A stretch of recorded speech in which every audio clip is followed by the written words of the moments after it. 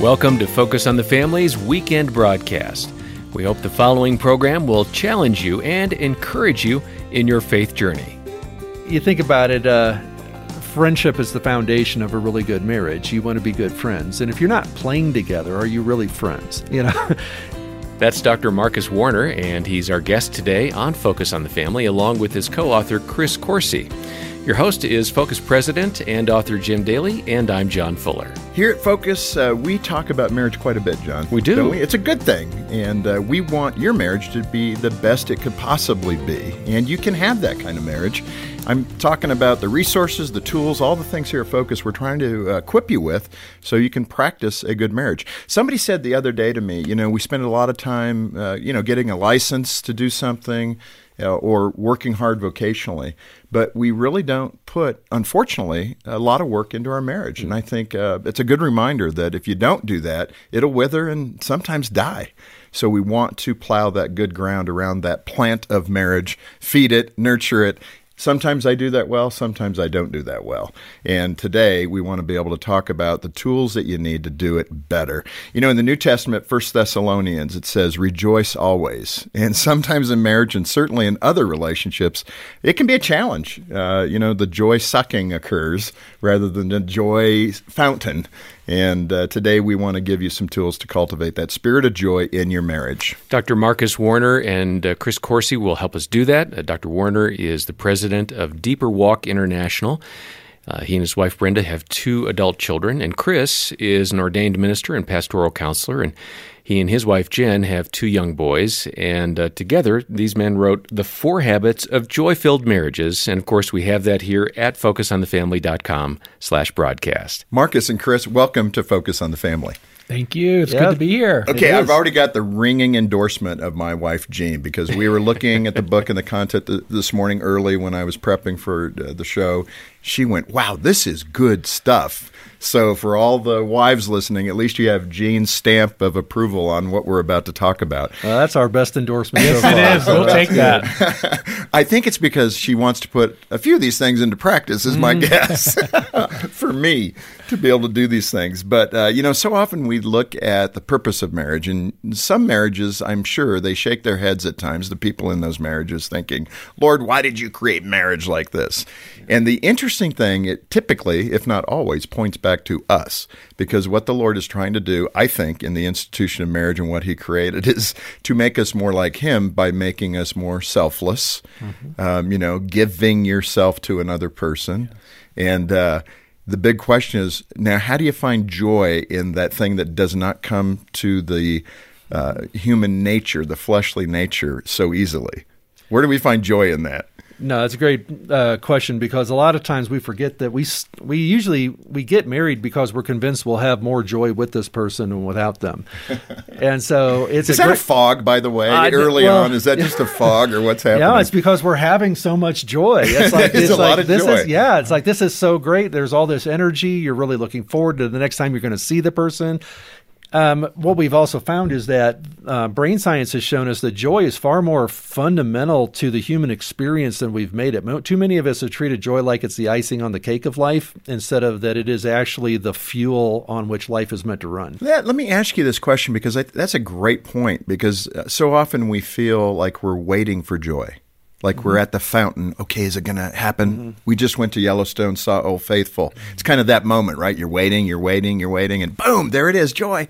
Is that what we do too often in marriage? Instead of cultivating it, we're waiting for a circumstance Definitely. to dictate that joy? Definitely. We're waiting, we're hoping, we're praying, and we just sometimes wish that God would just zap us with a full bottle of joy. And many times it's kind of like Adam and Eve had to tend the garden. We have to tend the garden of our marriages to really sustain those joy levels. What's critical about that, I want to make sure we're hearing that it's not, it can be, but it's not exclusively an external thing. That joy comes from within, too, and that's probably the most sustainable. We should probably define what we mean by joy, because people are all over the place on that. And for us, from a brain perspective, right, that is that we have the right side and the left side of the brain.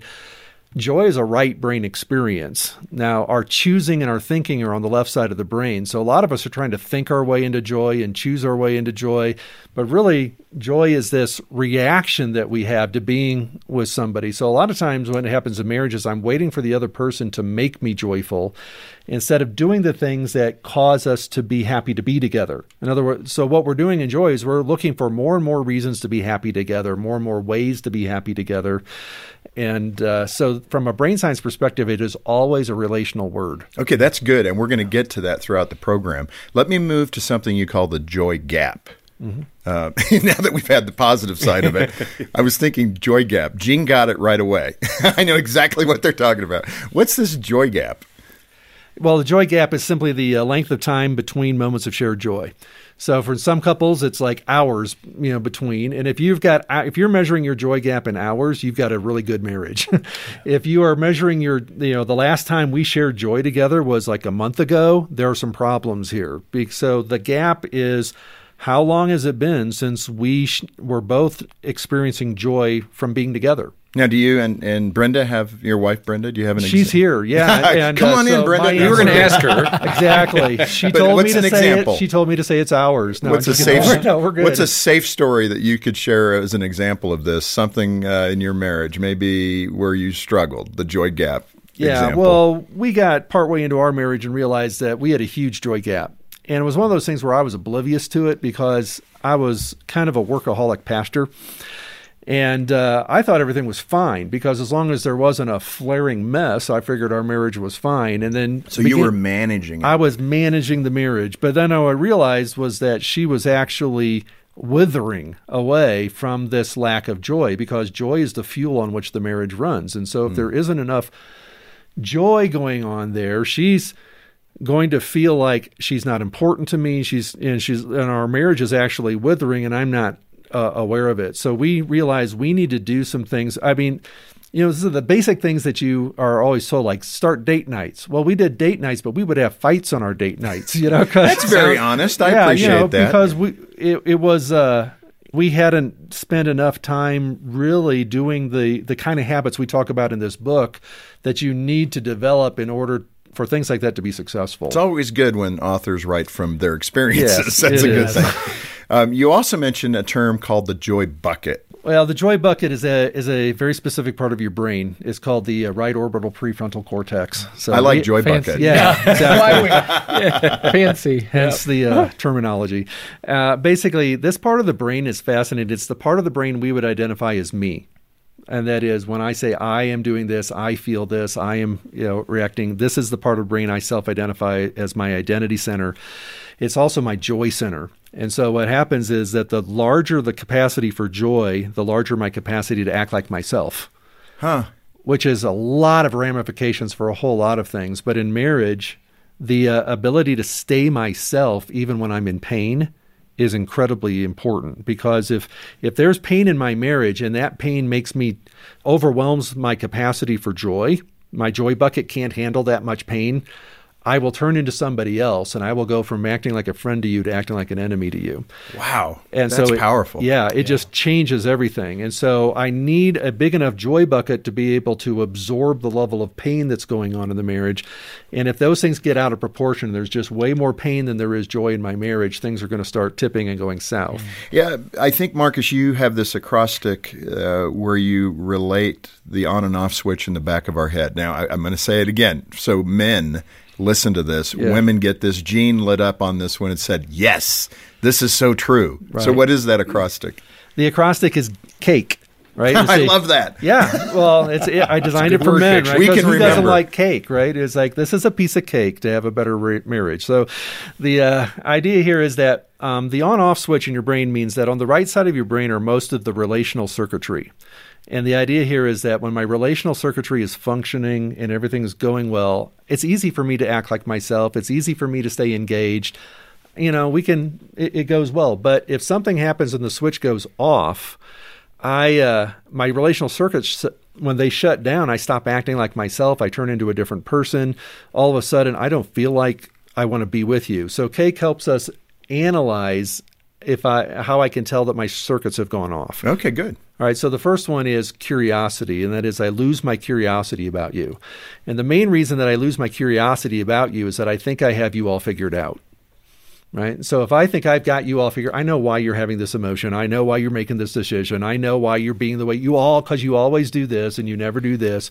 So I have no curiosity about you. I don't like cake anymore. You're exactly right. It rings true. It takes a lot That of is work. so true. It is. I mean, you tap out. You do. You think you know it all. That's exactly what happens. Boy, men, listen to this. So when your switch goes off, you lose curiosity. If you want to get your relational circuits back on so that you act like yourself, you stay relationally engaged, you have to disconnect briefly, find some curiosity, and re-engage with that curiosity. Now, there is a counterfeit form of curiosity to avoid, and that's called sarcasm, right? You don't say, so I'm curious. Are you always this stupid? All right, that is not, Correct. Yeah, we And don't wanna men do are, that. again, I'm being stereotypical, but we tend to fall that way. We do. We can become very cutting.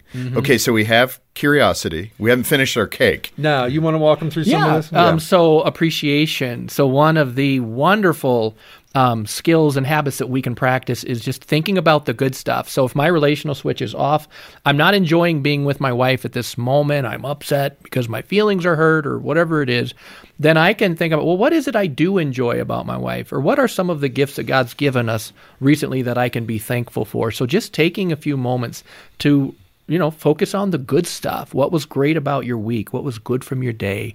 What interaction was life-giving? And that actually helps to activate the switch. Okay, good. So that you shift So back curiosity into and Appreciation. appreciation. And And what's then next? Kindness, and that is when my circuits go off, I don't feel like being kind to you. Right? I feel like avoiding you. I feel like you just leaving would be a good thing. I feel like being a little snarky would be a good idea right now. I just don't feel like being kind. And so that is a sign that these circuits have gone off. Because when my circuits are on and I'm acting like myself, I'm a kind person. So I need to recognize that. And then the last one is eye contact. So a lot of times my wife will say to me, would you, look at me, look at me. And I'm like, I'd rather not, and that's a sign that my circuits are off. This Focus on the Family broadcast will continue in just a moment. What's the best thing you could leave behind? I don't know. Habits, maybe. I'd like to leave behind broccoli. One of the best things you could leave behind is a legacy. Focus on the Family invites you to leave a legacy gift in your estate plan. It can reduce the burden of taxes on your family, and it will make a better legacy for families around the world. To find out more or to notify us of a legacy gift, just visit FocusPlannedGiving.com. That's FocusPlannedGiving.com. If the fights with your spouse have become unbearable, if you feel like you can't take it anymore, there's still hope. Hope Restored Marriage Intensives have helped thousands of couples like yours. Our biblically based counseling will help you find the root of your problems and face them together. Call us at 1-866-875-2915. We'll talk with you, pray with you, and help you find out which program will work best. That's 1-866-875-2915.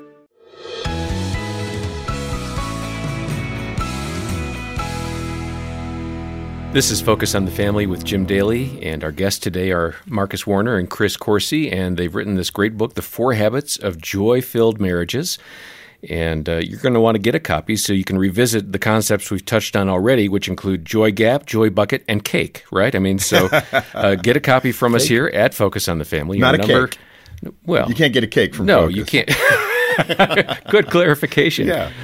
Get a copy of the book, The 4 Habits of Joy-Filled Marriages, when you call 800, the letter A, and the word family. What about the narrative engine, and how does it affect us? And I want a story from you. So how have you personally experienced this? So narrative engine, basically now we're moving from the right side of our brain where all the nonverbal relational circuitry is over to the left side of the brain, which is the part of my brain that is really good at analysis and problem solving and storytelling. So it's the part of my brain that is weaving a narrative together as to why does this keep happening. So what happens is if my relational circuits are on, I will literally tell myself a different narrative than when my relational circuits are off. So like if my circuits go off, it's like that's when I go into my, it's like we have some kind of a fight. We're upset with each other. I go into the next room and I go into what I call my man cave in the back of my head. And I am just like going, why does she always do this? Why doesn't she ever treat me like this? Why doesn't, when is she going to get this right? And and what I'm doing is I'm rehearsing the narrative that justifies the emotion that I'm feeling. And so if I'm going to break out of that emotion, I'm going to have to change that narrative. So I've got to realize, no, that narrative isn't always true. It only feels true when I feel like this. And so sometimes getting your relational circuits back on actually helps you change that narrative and get back to a healthier narrative about the other person. So if we brought Brenda in here, what story would she bring to the table of when that was a matter for you to discuss? All right. So a classic one, I think we even have this in the book, was there was one time where I could tell my relational circuits went off because I would just shut down, right? And I would just stop talking. And we would be in the middle of a fight, and I would just be quiet. And so she's sitting on the bed, I'm sitting on the couch, and she looks at me. And normally she would say, we got to talk about this. We got to talk. And this time she looked at me and she said, is it okay if I come and sit next to you? And I just shrugged my shoulders because I was not talking. And she sat next to me, and then she looked at me and she said, is it okay if I hold your hand? And I looked at her, I said, you're really not good at this fighting this stuff, are you? And I said, okay, you can hold my hand. And as soon as she did, it was like I could just feel this whoosh inside of, okay, all of a sudden this on-off switch popped back on. My relational circuits came back on. And all of a sudden I realized I like this person. And we could talk about our problem now relationally because both of us had our relational circuits on. Mm-hmm. If we talked about that problem when I was still had it off, I would have just, been living out of this narrative but by getting our relational circuits reconnected and getting re-engaged with each other, a different narrative took over. I'm like, no, I want this relationship to work. I want this problem to get solved. And we were able to handle it totally differently. But in that context, if I can add, Chris, you can bounce off of this, but it sounds like you got to react almost opposite of what your emotions are telling you to do. Yeah, exactly. That takes discipline. Well, it also took, but it largely took getting the circuits back on, because what I found is that when my circuits are off, I do turn into a different person. Right. And I will treat my wife like an enemy instead of treating her like a friend. But and it's as simple as getting the circuits back on, and all of a sudden I don't feel like treating her like an enemy anymore. I now want our relationship to be bigger than the problem. And so what she did was helping me get there. So tying that together, you go back to your cake acrostic, and the first one, curiosity. This is where that would play, right? Where you have to keep, if you're the one with more joy in your bucket or your bigger joy bucket, you want that curiosity so you can help your spouse enlarge his or her joy bucket. That's right. And if I'm in having a great day and my joy levels are really high, and I see my wife, she's just not had a very good day, so those joy levels are not what they could be. You know what? I'm going to say, hey, honey, what do you need right now? Like, you know what? I'm ready to go have some fun. I feel like we should, go out and do something fun. I'm not in the mood. Okay, well, what would be meaningful for you right now? Like, what do you need? So curiosity is a very helpful invitation for connection. Right. Now, you have another acrostic, plan is it, and let's get into that, because these are some of the practical ways to do what you just said, Chris. Yeah. And the first one I like, play together. Absolutely. And I think that helps build that bucket as we're talking. So aside from the obvious, how does a married couple learn to play together? Well, and you think about it, friendship is the foundation of a really good marriage. You want to be good friends. And if you're not playing together, are you really friends? Because friends tend to be people you would invite over to play and to do things together. And some of it's really simple stuff like making sure you take time to take walks now and then, playing cards together, doing things that you both like, watching a movie but talking about it and interacting over it, and not just, it's just you're treating somebody like they're a friend that you enjoy doing stuff with. Yeah. And so playing together is huge. You described that like eye smiles and date night, getting relational. Jean and I were talking about this morning, and she said, actually I said it to her. You do eye smiles through the phone. When she answers the phone when I'm calling, she's so upbeat. And I said to her, that is so good for me to hear. Yeah. When I call, hello, how are you? It's just upbeat. So it's like a phone smile. It is. And you know Phone what? smile, yeah. Joy is best grown visually and through voice tone. And so that's exactly right. You can hear it in the voice. Are you glad to be with me? And that's what our Joy Center and our Joy Bucket's always asking. Are you glad to be with me right now? And that leans into the next one, listen for emotion, the L of play. Right. What is that? And you know, for us people that may not understand that clearly, give us some concrete examples. So going back to the right and left side of the brain, the left side of your brain naturally listens for problems, and the right side of your brain, in order to train it, needs to be trained to listen for emotions. So what happens in a lot of conversations that I have is as soon as I hear the problem, I quit listening because, that's the problem. I can fix that. I'll let you finish whatever you're doing, but we'll circle back and fix the problem. That is such a right? big landmine. But Yeah. also, I relate to that. So part of what we're telling people in learning to listen for emotion is the idea that you listen for emotion first, and then you identify the emotion accurately and how big it is for that person. Now, you don't have to agree that they should be feeling it. You're just acknowledging that this is, in fact, how they're feeling. And that helps them feel seen, and it helps them feel understood. And now you can circle back and solve the problem. And you're going to do it from a relational foundation instead of skipping the relationship and going straight to the problem solving. And so where most of us make our mistakes in all kinds of relationships, whether it's leadership or parenting or marriage, is that we lead with problems in our conversations instead of, taking the time to listen for the emotion.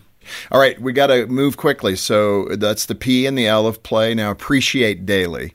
That sounds like a no-brainer for us as Christians. It does, but a lot of us confuse gratitude with appreciation. And that is, if I just say, well, thank you for doing that, that's almost a left brain task, and I can check off my list. Appreciation is where I take the time to really let them know how it made me feel, how it affected me, how good this was. In other words, taking 3, 4, 5 minutes, to let people know that this was really something I appreciated. Yeah. Chris, your wife, Jen, we got to get her in here. You have a little story about you and Jen. What happened? Yeah, so when we were newlyweds, we discovered something very important, that at night when she tries to fall asleep, she has a very busy brain and she can't fall asleep, and I'm a light sleeper. So we discovered this was not making a very restful night for either of us. So I was learning about all this brain research, and I thought, let's try an exercise here. So one night we decided, while laying in bed, just cuddling, we shared 3 things from our day that brought a smile. So 3 good moments, good things from our day. Could be very practical, like, hey, I really enjoyed watching the snowfall today. That was really meaningful. Then she does her 3. And then I share 3 things I like about her. I appreciate, honey, that when our friend came over this evening, your hospitality was amazing. I really like how warm and hospitable you are and how you make our home just a joyful place. So I'd share 3 things with examples. She would share 3 things. And it was this point in the exercise, I could physically just feel her body start to relax. But there was one more step. And that was, what are 3 things that we appreciate about God? I might say, I really appreciate God giving me this opportunity to spend time with my friends today, that this has been such a meaningful visit. And I'm just thankful that God really values relationships. My 3 things, with examples, she shares her 3 things. It would take us 10 minutes to do this exercise. The nights that we did this exercise, Jen would fall asleep within 10 minutes of the exercise and have a wonderful night's rest. There's Very somebody practical. thinking, I'm just feeling it. Someone's thinking, hearing this right now, boy, 3 smile day. That's a good day. Oh, yeah. Yes, that's it. Yes. All right. The N is nurture rhythm, and that's plan. That's the acrostic. Yeah. So who wants to speak to nurturing rhythm? Well, nurturing rhythm goes back to the idea that you have to have margin. You can't grow joy if there's no margin in your life. Wow, that can be the hardest thing, Marcus. Absolutely. And that's why you have to prioritize so that we have some practical ways that even busy people can grow some margin. For example, making your bedroom a problem-free zone. Like once we go to bed. Amen. Yeah. It's like when you go to bed at night, it's for a lot of married couples we've found is the bedroom is the boardroom. Yeah. Jean has been awesome at that. I mean, early on in our marriage, I think she was far more, she's a night person. Okay. And this can play into that. Yeah. You know, where she's energized and ready to conquer the world at about 10, 11 o'clock at night. I don't know where the world is. You know, my eyelids are shut. But you have to learn to do that, right? You do. Where's that rhythm for you as a couple? It is. And so establishing a rhythm of marking out our calendar. When are we going to have our breaks to have play dates together? When are we going to have our weekends, but also creating a rhythm in your day that says this is when we're going to be together, knowing that I've got relational things to look forward to. Okay, we have covered a ton of territory very quickly, and folks need to get a copy of this book, obviously, but I'm thinking for tonight, you know, as a couple is listening to this going, we've got a joy gap. Let's just go back to that very first thing we identified. What's one thing they can do today that they can work on to close that gap? You know what I would have them do? One of the exercises is just, sharing those qualities that you appreciate about your spouse while you cuddle, while you hold 3 and 3. hands. I like that. You know what? That's a very simple exercise. And all of the exercises in the book always close with quiet and rest. So do the appreciation exercise. It's fun. It's meaningful. It's life-giving. Spend about 5 minutes just resting as you hold each other. The bonding hormone oxytocin increases while we hold our spouse. So just a couple minutes of holding each other, you feel very close, bonded, peaceful, and joyful.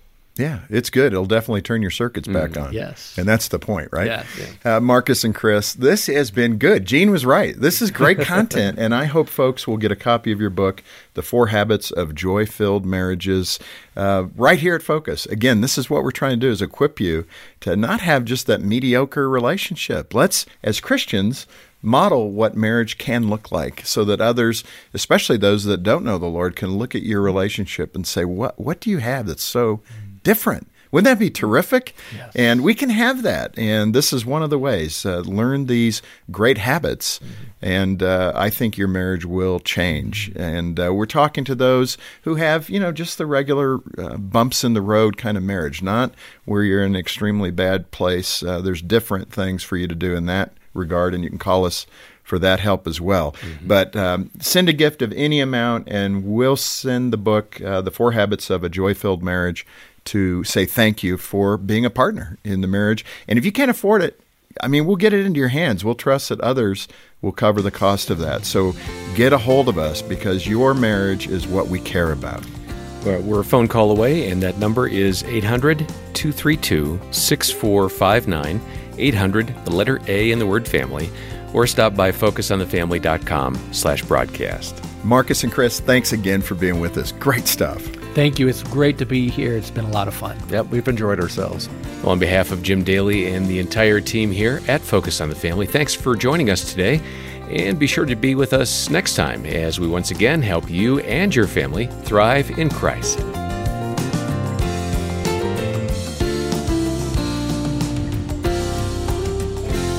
You're listening to Focus on the Family's weekend broadcast. We'll take a quick break here and then return with another faith-building program for your family.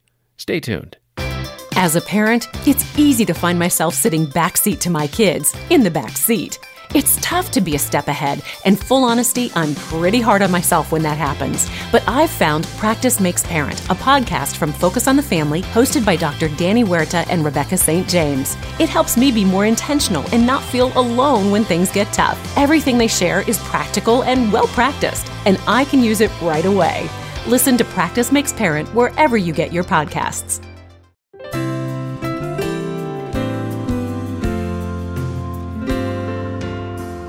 I don't always understand what the kids are saying or why they act the way they do. Mom says it's because God made everyone unique. We all give Him glory in different ways. If we look closely, we can learn a bit about God through each one of them. Well, that's a rather profound statement, and it comes from a children's book called Like Me, a story about disability and discovering God's image in every person. And today on Focus on the Family, we'll hear more about children with special needs and the families who love them and care for them. Thanks for joining us. Your host is Focus President and author Jim Daly, and I'm John Fuller. John, this is one of those programs where we want to give you a peek behind the curtain of what life looks like for families who navigate disabilities and differences and a unique kind of normal that most of us don't encounter. First of all, having a child with special needs is more common than most of us realize. I think it's 20%, roughly 1 in 5 households care for a child that has unique needs. And it's likely you probably know a family. If you don't know them directly and know what they're dealing with, you know a family that does have a child in that category. Tragically, one of the biggest challenges these families face is feeling welcome or accepted by other people, other families. Parents of children with special needs often have a keen awareness of how their child might feel excluded because of their disability. And I think the best thing is to hit it directly and encourage those families that can encourage them. Mm-hmm. Yeah, and we're seeing a lot of good opportunities for inclusion of kids who are different. I was just reading an article about a school that the parents couldn't find what they needed in one school, but there were other options. And so the field is growing. Well, schools today offer such a plethora of services. Unlike when I went to school, it was basically the basics and do it or you're out of there, right? Today, John, the parable of the great banquet that Jesus shared in Luke 14, where he said, when you give a feast, invite the poor, the crippled, the lame, the blind, and you will be blessed. It's interesting that the Lord himself pointed this out to engage people that maybe don't have all the physical or mental assets that other people have. And if you do it, he himself, the Lord himself, said you're going to be blessed. Well, we have two great guests today. Both are authors and speakers and podcast hosts. Laura Wiffler is the co-founder and executive director of Risen Motherhood, which is an organization dedicated to helping moms raise kids with a godly foundation. And she wrote the book I mentioned, Like Me, a story about disability and discovering God's image in every person. And our own Erin Smalley is also with us. She and her husband, Greg, lead the marriage team here at the ministry, and Erin is a licensed counselor as well. Welcome to both of you. Thanks for having us. Yeah, it's a joy to be here. And Laura, it's your first time, so we appreciate you making the effort to be in here. Let's start with you. Your daughter, Eden. Describe Eden for us and tell us about the day when she was diagnosed. Of course, yeah. So Eden is my youngest daughter. She is now 6 years old, and she's basically sunshine in a bottle. She is pure joy. She's so great. much fun, lots of energy and determination. And she was diagnosed about 6 years ago when she was 2 months old. At the time, we knew maybe some things were a little bit different after birth, but we weren't quite sure. And I have 2 older, regularly developing children. So just as a mom, I kind of knew, hey, this doesn't feel exactly the same as it was for my other children. So as kind of my instinct took over, we pushed for genetic testing, and we did that, and it came back saying that she has a genetic disease called rare chromosome disorder. And essentially what that is just that there is a mutation or a change in her chromosomes that cause global developmental delays. So at the time, the doctors told us, well, we don't really know, what her future holds because she was actually incredibly unique. She's the only one in the world that they know of with her diagnosis. So they said, yeah, we'll look at other cases that are similar, and we'll just try to predict for you. And so they told us that she would likely never walk and that she would likely never talk. So as you can imagine, that's a really difficult diagnosis to get for your child. And yet they said we can be hopeful that it might be different for her. So we enrolled her in lots of therapies, and over the years, I am just so happy to say that she does walk. She also does talk, and she is growing in those skills every day. She still needs assistance and help as in therapies, but she's doing really, really well. That's good. Yeah, that's fantastic, and that kind of lays the groundwork for the questions that we're going to ask you. Erin, in that same regard, you and Greg, by the way, you're doing such a fantastic job with the marriage outreach here at Focus. I'm so proud that you guys are here and doing great work. I mean, it's amazing the marriages that are being saved. And, when you look at this issue, particularly those couples end up with a lot of stress. And that wasn't the question I was going to ask you. It just dawned on me because the divorce rate can be really high with a special needs child. So maybe you could work that into your answer here. Yes. But you adopted Annie. Yes. And how old was Annie when she was adopted, and where was she adopted from? Yes, Annie was 2 weeks before her 3rd birthday. We adopted her from China. And she was born with a condition called amniotic band syndrome, which is where there's a tear in the amniotic sac when she was in utero, and those bands come out and they wrap around the fetus. So what it caused for Annie was cleft lip and palate, a limb difference on her left hand, and then she had club foot. So she had multiple physical challenges. There are no cognitive delays, but when we adopted her, she had already had multiple surgeries. And over the years, she's continued to have multiple surgeries. So she just had her 15th surgery on July 20th of this year. And she's how old now? She is 16. Yeah. And turned 16 3 days after having a pretty major surgery. Right. And so that has been challenging. And she is amazing. I love hearing about Eden because Annie is this little Spitfire and loves life and loves people and loves Jesus so much.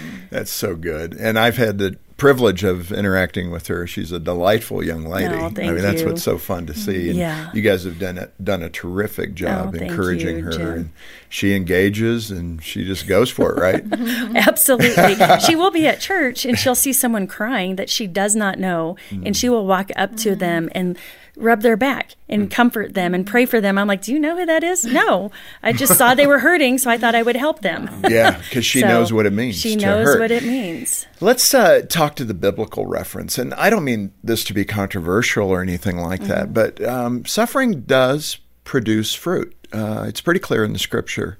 And Jesus encourages us through that suffering. I think we learn humility there. But I think there's something spiritually beneficial to suffering. How would you apply that with both of your situations as a family and then seeing your daughters? Yeah. I mean, I would completely agree that there has been so much sanctification that's gone on in my life. And I can point directly back to disabilities being one of the tools that God used to shape and change and form me into his character. And I could list probably thousands of reasons if I really sat down and started to think through the ways that it has formed me. But perhaps for today, one of the things that comes to mind is just the development of compassion in my life and my ability, kind of like what you were saying, of like seeing someone who's hurting and having a generous spirit towards that. I think there's an element, especially in motherhood or parenting, that we can start to feel, we can feel judgmental of other parents, or we can sort of impose what we think they should do. And, I have 2 regular developing children that I was like a pretty decent parent with, or I felt, I could feel pretty, like you were saying, pat on the back. Aren't I good? Exactly. And it's, I was set up for success. And then I had my youngest daughter who brings in a lot of challenges and a lot of different behavioral differences and things. And it just has really challenged me in my patience. Yeah. And in just my ability to remain calm, to not care what other people think as much. I have been surprised at the things that I have let go or said, hey, these aren't important at the end of the day, and her behavior isn't as much a reflection of me as a parent. So I don't place so much on my children anymore because I'm trusting God for my identity rather than my children. And so a lot of those things have been really reformed through disabilities in my life and just seeing it in my whole family, but specifically in my heart. I feel like God has just really taught me who to trust. Let me ask you, and I'm putting you on the spot. Sure. We didn't talk about this, but when the diagnosis came, just to give the other 4 out of 5 families some picture of this, and I know we may even mention this later, but we all have deficits. Some may be physical, some may be mental, some emotional, some spiritual. Take us through your emotions, like diagnosis day and feeling like, okay, what happened here? What would be those adjectives that you would use, like stunned or whatever it might have been? Yeah. Well, to be honest, in the hospital room, there were, I don't know, maybe 7 different doctors, counselors. They brought in a whole team of people, and something bad happened. They didn't tell me over the phone. So I know this is going to be a big bomb that they're going to drop. And I was holding my daughter and my husband was there and there's all these people around. And in the moment, I remember being stunned. I remember being shocked. I remember looking at this piece of paper that they gave me with all these potential issues, and then looking at my little daughter in this peony blanket and thinking, these don't compute for me. This doesn't add up. And there wasn't a lot in the moment that I felt besides shock. But I remember going home that night and, life went on like normal. My kids all needed to be put to bed. I needed to wash the dishes. They needed to eat. And I remember standing at the kitchen sink, the suds like up to my elbows, and just for the first moment feeling just this deep wave of sorrow and just such sadness and grief. And I can go back there. You can see the tears in my eyes. I can go back there very easily because it still can feel raw at times. And then as the days went on, it vacillated between joy and trust and saying, I'm so glad that I have a God to lean on, but also such sorrow and even anger at times. Why? Why us? Why her? Why my child out of all the children? Why, you start to ask those questions. You start to ask, did I do something wrong? Especially when it's genetic, you can kind of feel like, well, maybe it's my fault. And we worked through all of those things, and it takes years. I would encourage any parent who's going through diagnosis to allow it to take time to heal. And even still, there will be moments where I'll be surprised by this feeling of sorrow and sadness that comes up. And yet there's been sort of a continual, a tenor or a thrum to my journey that I can look back and say, but yet God has held me and he has kept me. Yeah. And I can't wait till we talk about the joy up ahead of heaven that all parents with children with disabilities get to look forward to.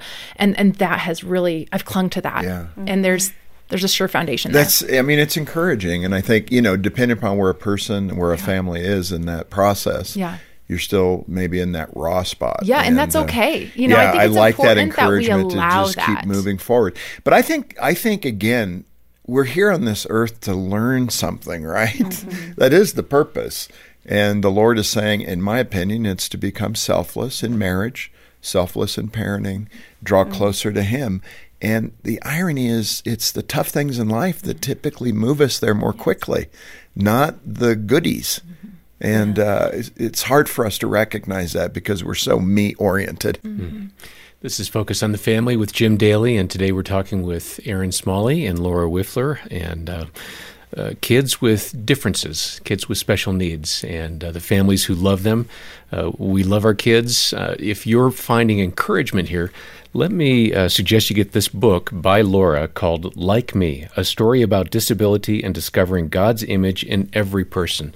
It's a terrific kids book, but you go through that with your child, whether your child has a disability or not. Mm-hmm. There will be some bonding, I think, over the characters in this story. Stop by the website to get a copy. That's focusonthefamily.com/broadcast, or call 800, the letter A, and the word family. This Focus on the Family broadcast will continue in just a moment. Here's a new way to celebrate life. Create a baby quilt. As our thanks with a gift of any amount, Focus on the Family will send you an easy-to-make happy baby quilt kit. It contains everything you need except the batting for a quilt and extra blocks and border for other projects. Put it together and give it as a gift. Or donate it to a local pregnancy medical center. Bless a mom with a baby quilt that you create. Find details at focusonthefamily.com/quilt. That's focusonthefamily.com/quilt. Thanks for listening to Focus on the Family. Let's resume now with the balance of today's programming. We mentioned that stat, 1 in 5 families experience this situation. For the 4 out of 5, what do you say to those families to encourage them to engage? Everybody wants to be known. Everybody wants relationship. We're wired for it. That's how God built us, including these children and their families. So what advice do you both have for families that may not be dealing with this to engage a family that is? Mm-hmm. Sure. Yeah, I think there are a lot of great ways. Even if you don't have someone who's really close to you that has a person with disabilities in their family, I think something that is really incredible about living in the age that we do is that disabilities are represented all over the place. So you can find them in media, you can find them in books, you can find it just at the grocery store even. And I think some of it is just us having eyes to see. And so as parents, I think when we are out and about, maybe it's your child does make a comment about, hey, what's that? You know, that's very common for young children in particular to say, like, what's that about a walker or about a wheelchair? Right. And as parents, I think we can immediately kind of be like, shh, and want to hush them. And because we feel like, oh, we don't want to be rude or offensive. But actually what we're doing in that moment is showing that, hey, maybe disabilities aren't a good thing. Maybe disabilities are something we don't talk about. And your child reads that as that's not something that I should bring up anymore. And instead, as parents, we can say, that's a wheelchair. That gives them freedom to go where they want to go. Or you can even say, you know, honey, I'm not exactly sure, but I think it's helping that person out with maybe a disability. And then go in the car later, Google it, you know, learn the term. We don't always know the terms for disabilities. There's a whole world that, you know, if you're in disabilities, you know how to talk about it. But if you're not, I think sometimes that's where people become nervous about disabilities, is because they don't want to get it wrong. They don't want to say a word that might be offensive. They don't want to sound silly because it kind of feels like it's a reflection on them. But instead, I think we can show a lot of growth to our children by us starting with allowing our child to reflect the way that we receive it. So warm smiles, leaning in, showing that disabilities is just a part of life. It's not something that we tamper down or push away or avoid. Yeah. How about you, Erin? Well, I was talking to Annie yesterday, and I said, what is that like, you know, because people stare. Right. And I always have tried to frame it. They're just curious. They're just trying to see, like, I see your hand is different. And she said yesterday, I just wish they would say something. Yeah. I wish when they're staring at my hand, I know what they're staring at. And sometimes now she will offer, but she said, I just wish they would say, like, hey, I noticed your hand. And she would be happy to tell them, well, I was born with amniotic band syndrome and this is my hand. Funny, when kids are little, though, she would have kids look at her and go, I don't believe you. And she'd be like, no, I was born like this. And nothing like a 7-year-old physician. Yes. But a social worker, Annie told that story at like age 7. And the social worker said, well, then you look at them and you say, this conversation is over. Wow. That's adult-like, right? So she has had lots of practice of how to respond. Yeah. Laura, let me ask you this other data point. And in some ways, I think a person could read this in a negative light. I kind of saw it in a more positive light with room to grow. But the data point is that 1 in 3 families with special needs don't feel supported by their local church. Mm-hmm. Now, I just want to say that means 2 in 3 do. Yeah. And that's the positive side of it. But there is room to grow because you'd want everybody to feel that support. Mm-hmm. Where does it get a little clunky within the church, and where might we improve? Mm-hmm. And what are the things that churches are doing well? Mm-hmm. Yeah, this is a wonderful question. And I think that it's also very difficult to talk about at such a high level because it is so individual with different churches. And yet, I think the general encouragement for churches would be to move beyond just ADA regulations. I think sometimes... Get the ramp. Yeah, right? We're going to get the elevator, the ramp, and the parking stalls, and like, check, we are now disability friendly. And especially for families and people with disabilities themselves, that doesn't quite go far enough. You know, I think that there is an element of being a welcoming space, and some churches are going to have programs for people with disabilities and children with disabilities. Some churches are not going to be able to do that due to budget and staffing and lots of many good reasons.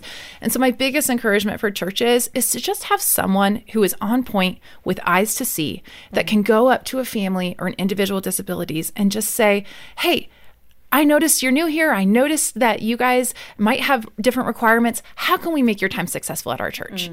And that question can be answered in a lot of ways, and some won't be attainable for the church, right? Some families will want special rooms or a singular aid. And I've talked with so many families who say, we're trying to make this work. What can we do? And, you know, I think there's an element of pursuing unity, like Paul talks about, of saying, first and foremost, we want this child to be safe. We want you to feel welcome. We want to pursue unity. But also, here's what's possible with our church and the budget and the staffing that we have. And allow, though, the church to come around, because I think you'd be surprised with the number of people who say, well, I'm willing to be an aid. I'm willing to help, or I'm willing to teach in this different way. And yet, we can also trust that God is moving and working, and even when we are not using special curriculums or maybe don't have special spaces, that God's word is powerful enough to even reach that child's heart with a disability. Yeah, and that is so good. I would encourage a pastor to talk about it from time to time. Just talk about it from the pulpit. Here's what we need to be, and kind of burst that bubble so nobody is afraid to or even engage. Hosting an equipping course or a training class. I think that those are very underrated. I know on the foster side, churches in Florida, we learned we're doing such such a great job. Some of those churches were assigning a volunteer to meet the family at the door. I love that. And they would go with the child and be with the child in Sunday school and then reunite the child and sit in the class with that child. Yeah, my daughter Think of has that an in 8. the special needs context. It's a gift. If you had a volunteer at church who met the family at the door, took the child and gave a break to the parents to worship and do the things they need to do. That'd be a good thing to do. Absolutely. And I also think that we need to support the marriage. The parents in their marriage, and how do we best do that as a church, providing help when we have a marriage seminar that those parents can go, or respite care, just being available to support them so they can focus on their marriage. So important. Right at the end here, it flew by. That's a good sign that it was a great conversation. I hope people listening believe that too. Boy, just really understanding that God's in control of all things. I would think these families, and you've lived it, so correct me if I'm wrong, in the beginning, you doubt that wholly. God's really in control. Is he looking at our life right now? And that's okay. God's big enough to take it. How do you maintain your faith in God as you move through this process and believe in his goodness? Despite your present reality. And let me just say, this is good advice for all of us, not just those that may have a disability or a family with a disability. For me, I mentioned this a bit earlier, but the hope of heaven has been vital to my faith in God throughout this journey. And I think what is so key here is that heaven is real, and that is not a small statement. What is that hope that you have? Yeah, it's the fact that we live in light of redemption of the gospel, that I know that Christ died for me and that he gave his life up for me and he gave his life up for my daughter, and that someday I'm going to be reunited with him in heaven. And that Revelation talks about God wiping every tear from our eyes. No more sorrow, no more pain, no more tears. And that is a beautiful picture that I cling to, of saying, okay, this life, if it's, if I'm going 40, 50, 60 more years maybe with where I'm at, that is just a blip on the radar of the beauty of heaven and eternity and spending of my God there. And so I can do a lot here and now. And my goal in life, like you said earlier, is to be sanctified. It's to grow more and more like Christ, to become more like him every day. And if this is what he chooses for me to grow like him, well, I want to receive that. I want to say, yes, Lord, I receive this because this is preparing me for glory. Yeah. And that kind of hope, knowing that heaven waits for me, it has just been so integral, I think, for me being able to say, so I can go one more day here. Yeah. I can have one more day of being sanctified, one more day of being patient, one more day of loving my daughter, even when things are hard, one more day of trusting God, even when I'm not really sure, and I can have an overarching trust that knows that he has a plan and he's sovereign. And the thing for families that aren't dealing with this kind of situation, I think we think of heaven and we'll be together and we'll be doing the things that you do in heaven. But for you, both of you and everyone you represent, think of Eden in heaven. Right. So she's running and she's not gibberish now. Yeah. She's speaking words of truth and she's completely whole and living eternity. It's a real unique hope for anyone who has a disability or has a disease or sickness to know that full healing is coming. Yeah, yes. Completion. Yes. And Annie said yesterday, as she was reflecting on her surgery, she said, God prepared me. And I was like, I didn't even know she was thinking about this. She said, 14 surgeries before this 15th one. And he used each one of those to prepare me because he knew how bad this one was going to be. But I know that he prepared me and he gave me the strength. He didn't just prepare me physically. He prepared me emotionally and spiritually and mentally. And I thought, you know what, Annie, you have no idea all that he is preparing you for because he is not going to waste 1 ounce of your pain, of your differences, of who you are, because he equipped you exactly the way he wanted you, and he is not going to waste it. He will use it. And I just sat there smiling, thinking, I just can't wait to see what God has for you as a young woman, as an adult, and all that he's going to do in and through you. Yeah, that's so good. And Annie and Eden are blessed to have you two as moms, man. And all the moms out there that are doing a big job, and hopefully dads too, like you, John. So appreciate that. And man, this has been so good. It has flown by. But we want to encourage you. Let's get you started with a copy of Laura's wonderful book, Like Me, and you can get in touch with the ministry. And as we normally do, if you can make a gift to be part of the ministry, we'll send it as our way of saying thank you. If you can't afford it, this is important. We want you to have this in your home so you could be reading it. I was thinking of a book I used to read to the boys. I think I read it maybe 250 times to them.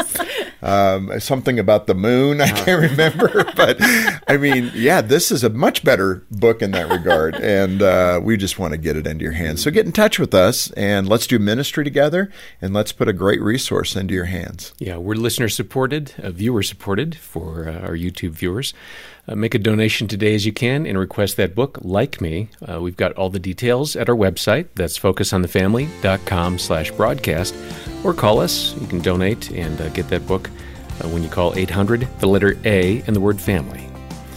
And if you're struggling, if maybe you're one of those people who don't feel supported by a church, you feel all alone in what this journey is, give us a call. We have caring Christian counselors. Our donors make that possible. They'll connect with you. They'll hear you out. They'll offer resources, and they can point you to somebody in your local area if you have an ongoing need for that. Again, those counselors can be reached by calling the phone number or stop by the website. Again, Laura and Aaron, thanks for being with us. This has been really good. I appreciate it. Thank you so much for having me. Yeah, glad to be here. On behalf of Jim Daly and the entire team, thanks for listening to Focus on the Family. I'm John Fuller, inviting you back as we once again help you and your family thrive in Christ.